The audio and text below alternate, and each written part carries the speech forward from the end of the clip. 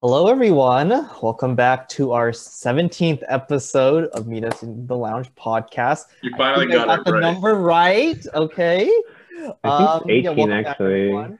Woohoo! So Actually, yeah, no, we're it's not. It currently is 17. 17, yeah. No, it's Yeah, you're 17. 17th. We're on top of our game. Yeah, we're on top of our game this time for the first time, actually. Right now we're all in spring break, relaxing. Not really for, I think, a lot of us actually. I think we're all fairly productive this spring break. So yeah, like for me, I'm just studying and then doing research and working, the usual. Yeah. For me, it's the usual spring break, meaning every week is spring break for me. Because you're not in school anymore. Exactly. Very nice. I mean, I think even for people in school, the spring break is not necessarily this week. It varies a lot. I guess maybe college UCs are this week, but not all. Actually, I think usually we're offset from the semesters because we start at different times. But for some reason this year, one of us started earlier or later, and so we're having like the same spring break as like some of the CSUs. Oh, is it because our winter break got cut short? Oh yeah, there was that. So- I was a little upset about that. Why did they do that? Okay, anyways, yeah, Yeah. but we have the same spring break finally. I think for me, I didn't touch any school stuff. I was just relaxing, and I was helping my girlfriend move in, so that took a while. So I think we're all settled now, finally. So, yeah. I was also chilling. What you gonna say was chilling. I don't know. I feel like for me, I think the past few months I haven't had like a real break starting like last year's spring break was my actual like last break where I did nothing academic and just actually relaxed. I'm so sad. I think my timeline has been summer, MCAT, then school. Then I was gonna retake in January, but that got canceled. But I didn't know to the week before, so I studied during winter break as well. And now I rescheduled again for April, which is like in like 2 weeks. So I've been studying this break for it. So it's always been like nonstop studying. And I also think it's like also like a weird spring break because in terms of like my academic professional progression, this is the year where I'm applying to med school, right? So I'm starting writing my primary statements, I'm pre-writing my secondary statements, I'm getting my letters of rec. And all of this stuff isn't like something you do randomly or suddenly, like, oh no, I have something to do. This is like pre-planned in my entire like academic year of what I need to do and when. And I guess this is kind of like a segue into like today's topic, which is just long-term decision making and like how far do you guys really look ahead and like what do you think about in terms of like what you're trying to do in life and how far do you plan ahead? I guess. Fair enough, since we're all about to graduate or we have already graduated. That's fair. Yep. All of a sudden our podcast became more serious. Yeah, a little bit. Maybe for this episode, but we'll also dial down. You know, it's still gonna be the same old This will be stuff chill. going on. So this is Yeah. the first episode of the second season, isn't that right? Yeah, because it is our 1 year anniversary. So we're gonna congratulations to us. We haven't uploaded anything in like half a year, but you know, we still record all the time. But I guess it'll be like a yearly drop thing. We'll see what happens. You know, I think we're young and we get the freedom to do so, right? And I guess the topic is like, my question is like, how far ahead do you guys look for the future, really, right? Like for me, Yeah. I think when I joined undergrad, I looked at it in like a 4-year time scope. I think like for me, my like school life and like my financial life are quite different. Like for people that know me at school, I'm kind of irresponsible when it comes to school sometimes and planning ahead. So I should probably work on that. But in terms of like all the other stuff, for some reason, I think really far into the future. Like I've already like started saving up for like a house and stuff. So it's kind of weird. Kind of like, in general, it's just good to start thinking ahead, I think, start preparing for the future.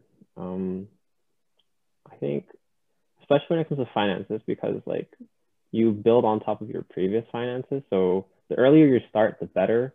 I guess this goes for education as well, though I haven't exactly applied it to my own life. But in any case, I don't know, I don't know if you guys feel the same way. Any of you guys have like thought about like investing in like your house, your like car or something? Like those are like usually like the two largest like purchases for like any person. And so those kind of things, maybe it's because of my upbringing, but that's why I already started thinking about it a long time ago. And I don't know if like I don't know if most people have thought about it, but I guess I'll hear from you guys and see.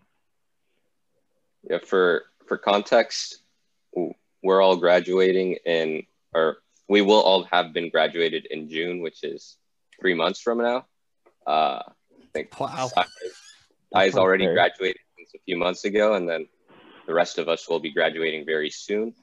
Yeah. I think, yeah, for me, I like during college, it was just all kind of thinking about what I was going to do throughout college and just making it through college. And now it's like there's a lot more of the financial aspect I have to look out for. And I mean, I'll be starting a job in August, which is what I have like planned for the future. But further than that, I'm still not really too sure what I'm going to be focusing on. But yeah, I'm definitely starting to look more into finances and investing and that sort of thing. But yeah, still just learning for the most part, stuff that isn't really as critical to education. Wait, where are you working? I'm working at Facebook as a software engineer. Ooh, congratulations. Is it full-time? Yeah. Ooh, congratulations. Dang. Okay, Are you getting Facebook stock? Well, I will. Yeah, that's. Wait, what's the starting? If you don't mind, if you're not comfortable talking about it. If you don't know the answer. I'll talk about it off the pod. All right. Oh, but it's a good amount. Yeah. Congratulations. That's very good. Mm-hmm. Thank you all. And Sai? Crazy. Yeah, I mean, for me, it was also like long-term planning is kind of critical because Randy and I are both trying to pursue medicine as a career. So UCLA is not our only stop when it comes to education, right? So it's always imperative that we have that sort of timeline in our mind. There's some flexibility with the gap year, right? So I think coming as naive freshmen, we thought that we could be out of UCLA in 4 years and then the immediate year afterwards, we'd be in med school, right?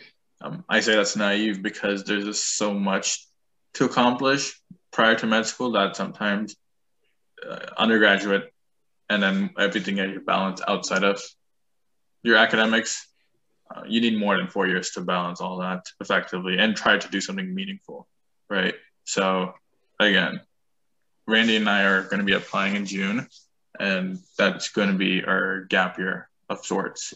So we'll be applying in med schools and then doing what we do, right? Things that we're interested in, something that's rooted both in personal and professional ambitions. So again, I graduated recently, and I think that gave me the advantage of being able to get that head start in pursuing what I want, right? So I got a job too. You guys already knew that, but now I get to do some personal projects. Investing has been something very big, right? We had a whole discussion about it, and again, it's popped up today, but I think it just goes to show that having a time to pursue that is also really key. So in a way, I'm very appreciative of this time. So I think for me, when I plan long-term, it's more so like I like to have a very broad overview of what I want to accomplish, but I'm not going to stick to that, right? Meaning, like, let's say I want to do an MBA at age 25, for example. Right, it's just an example, but let's say I want to do that. I'm not going to stick to that. Maybe I might try to do that earlier. Maybe I'll push it off to a few years afterwards. But if that's something that I'm very intent on, then I think I will most likely end up sticking to something. So in that sense, I'm pretty determined to do something that I set out to do. But I can be flexible with the timing of it. So. Yeah, I agree. I think you brought up a good point about being flexible because you mentioned like your freshman year goals have like slightly changed since then, and then you've had to adjust. And then you've also, now that you've had this gap year, that gives you even more flexibility. So that's definitely a very important part when it comes to like planning ahead, because there's so many factors that you can't take into account the farther ahead it is, the harder it is to like account for mishaps that happen along the way. So yeah, I think that's something that like people who are trying to plan for the future should definitely take into account, giving themselves some space to like adjust in case that's like a necessary option. Exactly. You never know what's going to pop up during, those years. If you're planning that many years in advance, certainly you're not going to be able to predict, right? So I think if you're flexible, you're open yourself up to being more reciprocative of what's coming your way, right? I mean, you don't have to make use of everything, but maybe if it's like a slightest thing that completely change your trajectory in the smallest or biggest way, I think that's all that matters. Yeah, especially when it comes to like finances, because if you're investing in stocks or something like that, the market can be quite volatile. Like with what happened earlier last year, like there was a very big crash. So like for a lot of people, they had to make adjustments. So yeah, being flexible is just a very, very good thing to take into account. I think, I agree with a lot, like what everyone said in terms of, I think it's really important to have a long-term plan, right? Like to know where are you going to be in like, let's just say the undergrad, right? When I go into undergrad, where am I going to be in 4 years? What do I need to accomplish in these 4 years to go to the next step? And then what I did was I broke it down into like different phases. Like first is, okay, what are different aspects of where do I want to go? I want to go to med school. What do I need to do? I need to get good grades, get a good MCAT score, know when I'm applying, and what extracurriculars do I need, right? Just to put it like very basically. Okay, then I look at, okay, these are the different things, and I broke it down even further. Okay, so what can I do now? What has to be done later? When can I start? Oh, also letters of rec. That's another thing that we need to figure out, right? I guess I'm talking about this because it's particularly relevant to right now. And I say, okay, let's break it down. GPA, something you have to maintain the entire time. So no matter what, GPA is a priority. And that's just something you maintain constant. And now extracurricular, that can be broken up to a lot of different things. There's one regular research. There's stuff like this stuff that's just like volunteering and activism in your community. And there's like fun stuff like this, extracurriculars, or just things that you do for fun. For me, like beekeeping, rock climbing, and just stuff that you do for fun, right? And it's not necessarily you have to know when you have to do it, because like I said, things over the long term, there's like a fog in front of you, right? It's like driving the fog. You don't really know what's in front of you per se, but you know where you're trying to go generally, right? And you have to be open to those new opportunities. But the important thing you also have to realize is there are also timelines of when these things have to accomplish, and the earlier you attempt them, the better things will be. For example, with like getting into a club and being on board of a club, maybe you always can push it back, right? You can wait till your second year to apply for a board position, third year, right? But the issue with doing that is the longer you wait, the more high risk it becomes. So you have to manage risk versus versus something like commitment, right? So for example, you join a club your freshman year. Is it worth it for you to try and be on board of that club? Maybe it's not the thing you're super most passionate about versus trying to get an opportunity to try something versus an opportunity to get a board position, which is something valuable to your application. You have to weigh these two things in your head. And I personally have always weighed that you should first always do something that you're interested in, right? But also know that things that you're interested in can be facilitated by your involvement by them, such as small curiosities, small interests, like for example, finance, while initially may not be very interesting to you initially. But the more you learn about it and the more you know about it, facilitates that like interest about it, and it grows, right? So I guess the point I'm trying to make is that there are a lot of things. It's really important for you to have like a long-term plan and to break down the pros and cons of every decision you make, right? Because I think the worst thing to do is to come in, know that you have to do something, but you don't have a plan to go about doing it. And you haven't really thought about the pros and the cons and weighing the opportunity cost you lose for pursuing an activity versus not pursuing an activity. I think that's the biggest challenge you learn as an undergrad is managing these like scales. I don't know if anyone has experienced something like this or have. Do you think you've gotten better at understanding opportunity costs and trying to do that whole process of breaking down something and then coming to a decision? I think it depends on certain aspects. I think with things like I think, okay, maybe this isn't maybe not the best advice to give per se, but I genuinely think it is usually a better idea for those who are starting new to take opportunities first and just say yes before being selective. Because the opportunity of cost of being selective is something that you earn from being productive, right? For example, the most selective clubs opportunities come about to you because you are deemed as like an outstanding individual that's worthy of such a position, or not really worthy, but capable or more likely to be employed at that position, right?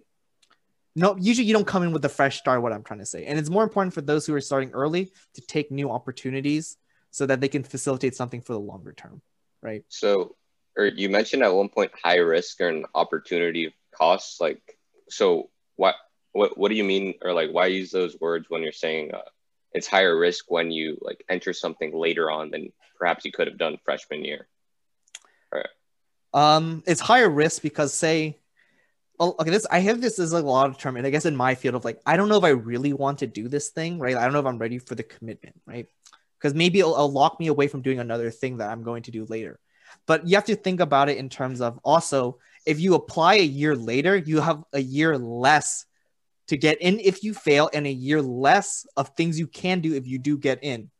And a lot of the impressive things you do require long-term or long-term projects usually, right? So you don't know what they are. That's what I'm saying. That you don't know what anything is, but I'm just saying it's really important to have a plan to start it early. So just, I guess, particularly to college, you just have less time to be involved in that club or activity if you start a year later.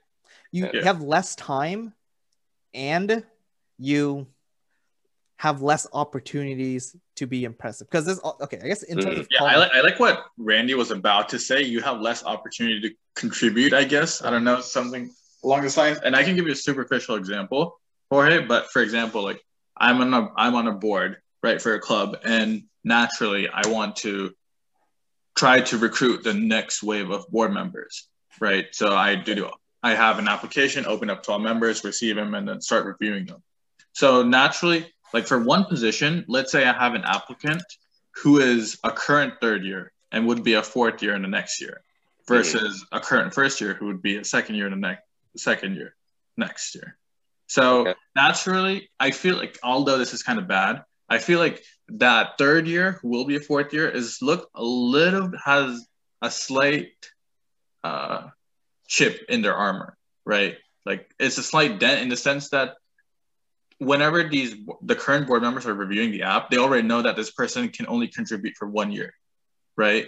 So then they can't really make a lasting impact in the board of the club for years to come. Whereas if they recruit someone who's younger and they can just train them, they ensure that this person will be a part of the board for longer, right?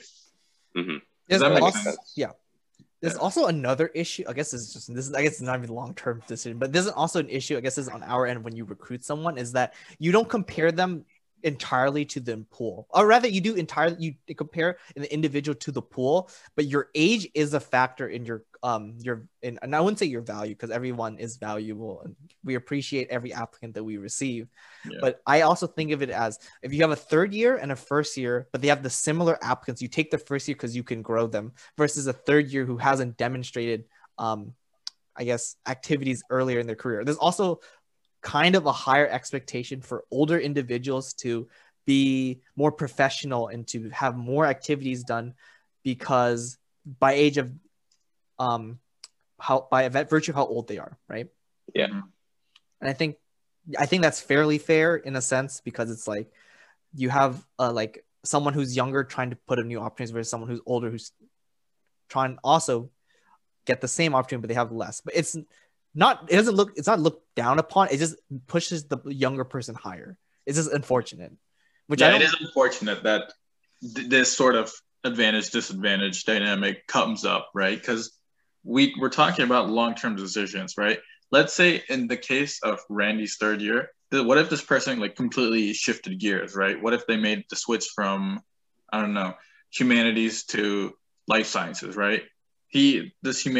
this ex-humanities student lost out on 2 to 3 years of experience they could have gained into something more relevant to life science, right? So they're kind of starting on a clean slate, but they're also a third year. So it's overall, I think when you expect third, fourth years, or just like seniors in general, to have more accomplished, they should have more experience because they've done their long-term planning, I guess. These are some situations, right, where people have drastically changed their plans, where sometimes something that this conception that we're so accustomed to kind of falters, if that makes sense. So a lot of this falls under just competitiveness of applicants. I have a hypothetical question. So let's say, like the example Saichandra was talking about, someone's changed their majors to something completely different, and they're now older than this other applicant, and they have the same resumes. But what if the person who changed their major, because their previous classes no longer apply, now they have to become a super senior. So they'll be staying at UCLA longer.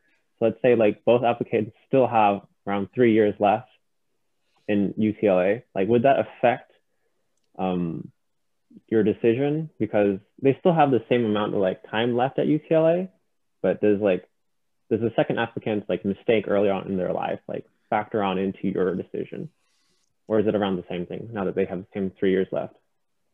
I guess to directly answer your question is I guess directly answer in like a roundabout way, in that I guess I will preface this by saying that we are not, for my orgs, when I am interviewing people and I'm accepting people for board positions, or even if I'm working in any type of form, that capacity where I have to judge someone on that like type of those like criterions, I don't necessarily see age in that kind of factor where it's like, oh, they don't have that much opportunity. And it's actually a kind of nuanced thinking. And there's no like single like standard in which you consistently apply to. And it's usually the only thing that's consistent is how much value do I think this person can provide to this position, and how much can this position teach or allow that person to grow. And those are the two biggest indicators, right? And it's essentially an investment, and however you determine that, right? So in your case where it's like, oh, they're going to stay longer, and this is on them to package their story and their mission accordingly, such that they've regained clarity in what they want to do, and this is like their first steps of doing. They recognize that a lot of the things that they've done so far don't represent aren't indicative of this field, but when they were working this field, look at what I did for this in this field, right? And it shows, sure, they don't have things in this field, but you know what? Their past activities for their previous field shows their commitment and their dedication to their craft. And I think that is sufficient, that speaks to their character, right? Like, I don't think it's bad on like, I guess in the collegiate like or club level, which is kind of like snooty and like elitist to even talk about in one sense. But I think that's my take on that. Like, I think it's really just how you package things is important. Yeah, storytelling is very important to me too, personally. I like to rely on a lot of past experiences I've had and sort of package them, and then, I guess narrate that story to people, right? I guess that's at the very fundamental, that's who I am as a person. So for me, when I see that this person, so both people have same number of years, right? But then one of them made this switch. I think if this person is able to convey basically how that came about, right, then that's going to be a more compelling, I think, for me personally. So if they're able to sort of show their intentions, maybe draw in a little bit of like ethos, logos, pathos, sorry. Yeah, again, I think that's going to be even more of a factor for me. And I think that's something that age and wisdom, I think that's where age will help with the wisdom, right? So I see that, but then also they're able to commit to the same number of years into the future. So at that point, it's just going to boil down to the story and the experience, because that's going to be the unique motivation for this person, which the other person might not have, right? I just had a question for, I guess, Daniel and Jorge. I guess I guess my insight Chandra's career is very contingent on very pointed activities that we do, and we have a very specific reason why we're doing it. And I'm not saying that's a bad thing or a good thing, right? For example, if you're saying, oh, I'm doing research because I need a publication, I don't think that's a great thing, because it's like, I guess it goes against the reason why people pursue science, right? But I don't think it's a bad thing, because it's inherently what we want to do is a certain career, but there are certain just competitive blocks that you have to do just to make it through, right? And they're honestly just become symbols of your what you call it, symbols of your, I guess, accolades. And they're just like essentially like Boy Scouts stickers to say, oh, I did this thing, right? And it's just like, it's like hurdle hooping essentially, right? I don't think it's a bad thing that we have. Well, I'm not gonna say I don't think it's a bad thing that we have to do it. I'm not saying it's a bad thing that we do something because it's just jumping through the hurdles, right? Because you do what you have to do, and it kind of sucks that it's not super noble, but that's a different topic. So I'm asking for you is, what feels or what decides whether you take up an activity in your undergrad years before your, I guess, your progression in your professional life after UCLA? I mean, so what you were commenting on there, like there's a lot of just hoops that you got to jump through as with you and with Sai's career. You're just commenting on like all the different kind of club activities and that you kind of have to be a part of in order to go down that pre-med track, all that human interaction, applying different things, competing with students in order to get into those clubs and then make an impact early on. I'll give you a good example of one that's not just like doing research or working. Letters of recommendation, right? Uh-huh. You get them through having a good relationship with your professors, right? Yes. That's the idea, right? You work hard in their class to get a letter of recommendation. If you work hard and you interact with them and they know you as a person, right? But here's the thing about them. They've become pretty much a prerequisite for people applying to grad schools. Professors are now in the position where they have to write letters of recommendation just in order to foster the next years or the future of their field, right? Yeah. Work on them that they're not necessarily paid for. It's just extracurricular stuff they have to do. And they're expected to know, say in our case, like 300 students per quarter, and a decent amount of them will ask them for letters of rec if they're good. And then this on the student side is they have to go through and stand out amongst the crowd just to like reach out for them and then acquire a letter, right? It's work on them, it's work on our end, and it's just something that the institution where we apply to want to see, just to see like, oh, that they talk to their professors, right? And it's kind of, I don't know, it feels like a prerequisite. It's just like, I don't know. It just kind of sucks that you don't get to choose whether that's something that you want to go through with or not. I don't think it's a good system, because on one hand, it becomes at a certain point that, just due to the influx amount of people that are applying to these programs versus the amount of professors that are in the school, it's quite frankly an unsustainable system. One, you have the case where students get like letters of recommendation because professors feel like they just have to do it, which like defeats the point of a letter of rec. And then the professor side is just now it's like quite frankly, a lot of work. Like imagine writing like a recommendation for someone every single like year, like hundreds, if like tens, if not hundreds. Like it's a lot of people to get to know of as well. Yeah. Right. Like how do you really know that student? Right. Yeah. I think that's definitely on the engineering side. Well, I can't really relate to a lot of what you guys are talking about. This thing with clubs. I'm a part of a few clubs, and I've just kind of been there throughout. I'm not too involved, but again, like you don't have to be as an engineer in order to continue down the career and get a good job and whatnot. It's more other priorities that decide whether you pass your interviews that are, I guess a lot of just like the basic steps in order to get like a good software engineering job, or kind of just figuring out the coding interview.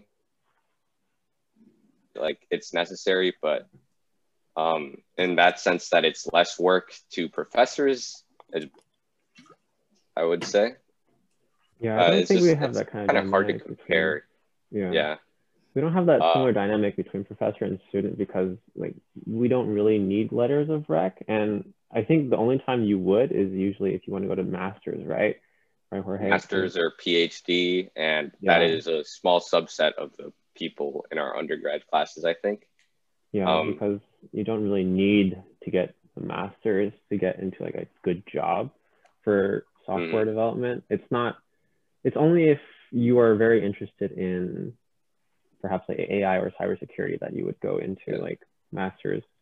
It might differ for other engineering disciplines actually, but I'm not too sure to be honest. Yeah, we're just talking about like CS and stuff. For computer science, it's definitely not the case because a lot of people go into industry and don't continue down the academia path past undergrad. I know a professor, he would only offer giving letters of rec, I think, for maybe 2 or 3 people in the class if the ones with the highest grade in the class. So yeah, it seems like a much narrower, and there's not as much demand or necessity for those letters of rec. And again, with clubs, there's really not like too much pressure to actually get involved. It's just if you want to do it, and you can grow other skills such as like leading a team or those kinds of skills. But again, those kinds of skills aren't essential to software engineering, at least when you're starting. They're not as essential. It's not what they look for you. They don't look for that at all. Yeah, I think for CS, there's a lot more freedom involved. There are good traits or good things to have in your resume per se, but there are like multiple different paths to reach that. Like for CS, probably the most common way of demonstrating mastery is like through internships and stuff like that.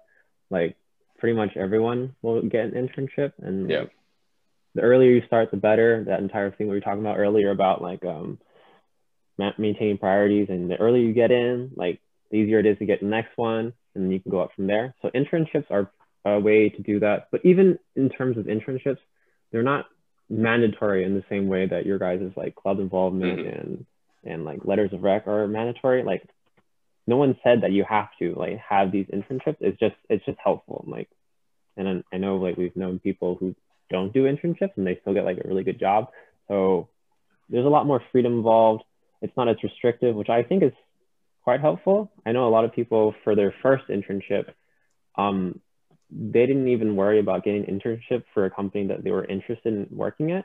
A lot of people started out as front-end developers, like they were just doing websites and stuff. And I know a lot of people don't want to make websites for a living, but for their first internship, that's what they did. And then it opened up pathways for them to pursue different internships for the field that they were more interested in. So I think in that sense, computer science, I can't speak for other engineering fields, but in that sense, computer science has like a lot more healthier way for fostering like growing kids, I think. I mean, maybe not healthy for the engineers because it's a lot of work. Yeah, it's definitely different. It's healthier for everyone in terms of maybe not requiring the social aspect as much or not pressuring people to have to socialize with all that. But at the same time, you don't get that socialization aspect. And that can be bad because there's a lot of antisocial engineers out there. And there's also that, go ahead. No, I'm saying like, okay, I will say, take a preface. I do get the value of all the things that I'm doing. I understand the point of letters of rec. Like, I get it. Yeah. I also would like to say, for those who are wondering, I actually do enjoy everything that I do. And I'm not just like complaining that I have to do all these. I understand their purpose in the grand scheme of things. I was just trying to point out like a flaw in like the letter of rec aspect of the application in terms of how it's somewhat unsustainable, at least at a large university. It's not the most sustainable system in my opinion.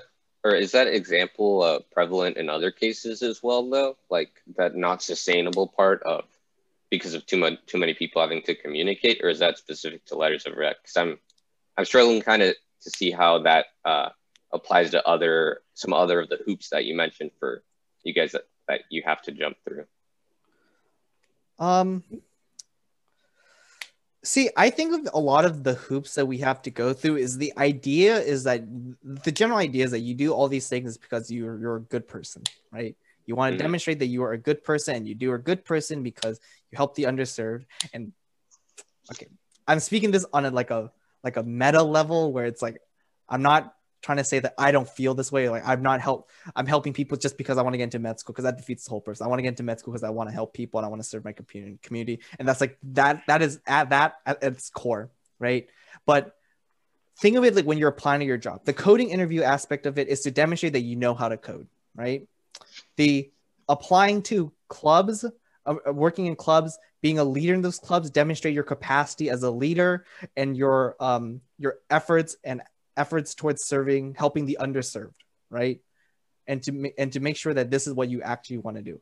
Working in the hospitals to prove that you actually like working in a hospital environment is just, all of it is just different prerequisites. Like they're not required to do, but they essentially became required because everyone does them. Yeah. So it becomes essentially a rat race, right? Except this is the same thing as high schoolers and the SAT and volunteering all over again. Yeah. Essentially. I think, and now that I remember that, that's probably the most prevalent example of this. Yeah. Where you got a bunch of stressed high schoolers trying to do everything they can to get into colleges. I think my interesting question, I think what Daniel said about how people do like website design and then do other stuff more they're interested in. So I guess I alluded to this earlier, but I want to know, what are your thoughts on not being selective on what you really do early on in your undergrad? Do you agree or disagree? So I think I agree. I think like I mentioned before, like how a lot of people already do this, like they are not selective with their first internship unless they have like multiple options. Like you usually just go with whatever you get. I mean, it's not as big a deal for first years, and it's only for a summer usually. So it's not like a super long commitment, and you do have years afterwards. It's basically what you had said earlier, because usually those people, they get their internship like pretty early on, and then so they still have 2 years, maybe 3 years for some people afterwards to like get other internships that they're more interested in. And in the same way that you said, like if people wait longer, then they have more risk and less stuff they can do. So for those people who get internships their fourth year, then they have to worry about, oh, if this is my only internship for my entire college career, like I want to get something that one, I like, and two, it's related to my future job if possible.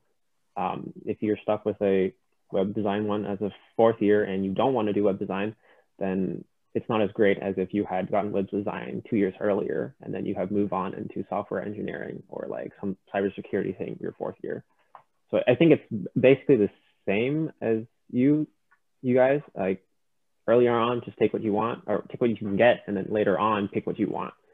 Yeah, I think the other thing is, I guess for a lot of software engineers or CS people, it's kind of like, when do you actually know what you want? You kind of have to try those other things first. Try a bit of everything first. I think a lot of the internships are more to not really so much as to learn about the content you're working on, just learning how it is to actually work in software engineering in general, not so much focusing on the concepts. It doesn't matter if you like it, you learn how it is kind of to work in that environment and how that all works out.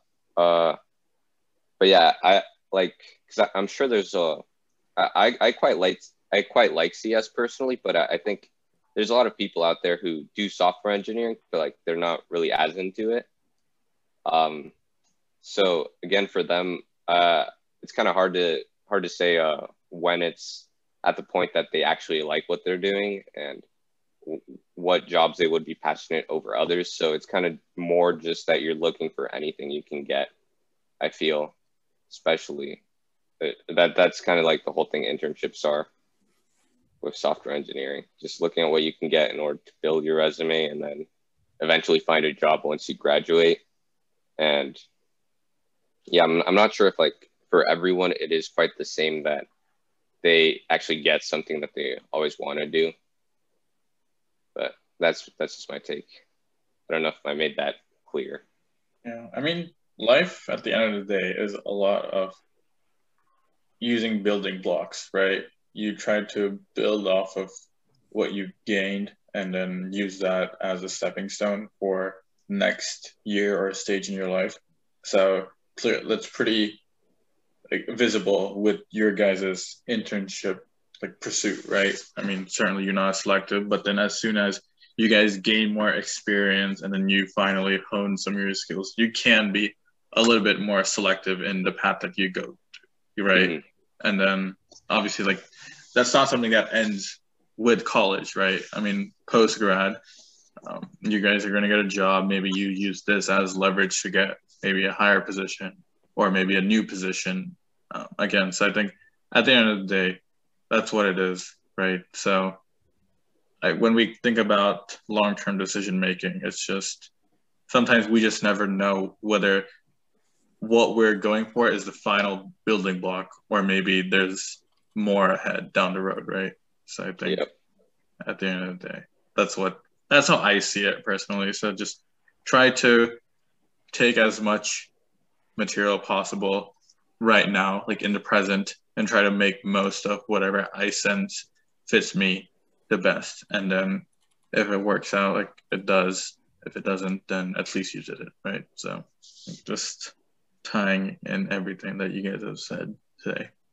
I mean, yeah, sometimes you don't always have to be thinking ahead. Just got to find the balance. You also have to remember to live in the moment. Exactly. That's true.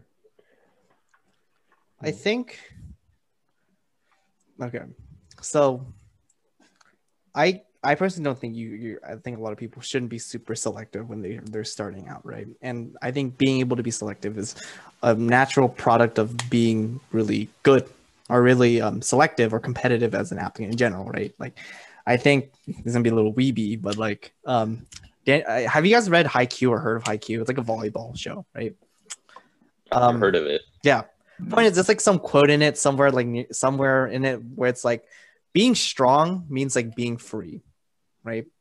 It means that like I think a lot of things in life, the fun or rather the opportunity to do whatever you want comes first from being strong, competitive, or like, I guess we'll just say productive, right? Like once you're good in whatever field you're in is when you actually have the opportunity to be free.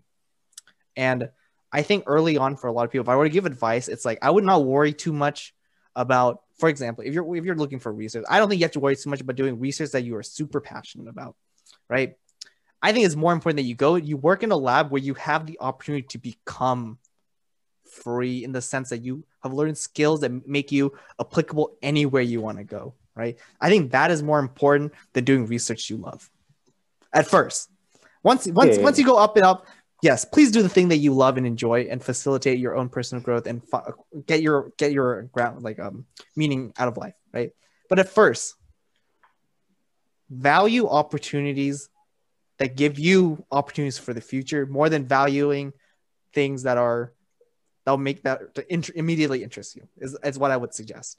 Yeah. Of course, that's why like a lot of people just like take whatever internship they're offered at first because like it's a stepping stone to the next one. So again, now that I reflect back on it, sometimes it is those opportunities that maybe you think it's kind of like going to be meh that you end up kind of liking, and like after learning more and more about it, having a stronger foundation in whatever it is you're doing, you actually like it. Yeah. And that's true. It could turn out that you really like it. So yeah, then why not make the most out of it while you're at, I suppose. I think we've beaten this horse pretty hard. What do you guys think? Yeah, I think that's about it. Though I do have a little note for, we had mentioned at the earlier part of the episode that this is actually season 2. So yeah, welcome to season 2, I suppose. Season 2 of Meet Us in the Land podcast. First episode. We're not sure exactly how many episodes are going to be in it, and we're still working on the structure. But as episodes come out, you'll probably get to figure out a little bit more. We do plan on having one special, at least, just like the chip challenge from a few episodes ago per season. So if you guys have any ideas, things that you would like to see, do let us know. We are available on YouTube. So do leave us a comment there. This episode will be hopefully posted shortly, as well as a humongous wave of like 8 or 9 episodes. They'll be released probably sometime in the beginning of April. It's not April Fool's. We're actually going to post like 7 or 8 episodes that we stocked up over last year. So yeah, that's all I had to say about season 2. Yeah. You know, the reason why all of them being uploaded at the same time is actually a strategic reason, right? When I watch a new show, I like to binge watch it all. I don't like to watch it weekly. So we'll drop it as a binge, which is a Netflix special, you guys, right? Yeah. And season 2, you know, we say we'll address it. We might never address it, and be real. But you know, you can think of it. It's our second year since starting this podcast. Really happy to see where this has gone. And I've seen a lot of growth in how we've learned how to communicate and just, you know, the topics that we talk about. And super happy that's still ongoing, right? Yeah. But yeah, that concludes our 17th episode of the Meet Us in the Lounge podcast. You can, like Danny said, you can find us on YouTube, Spotify, Apple Podcasts? Yeah. Yep. Yeah. Thank you so much for listening, and we'll see everyone sometime in the year. Yeah.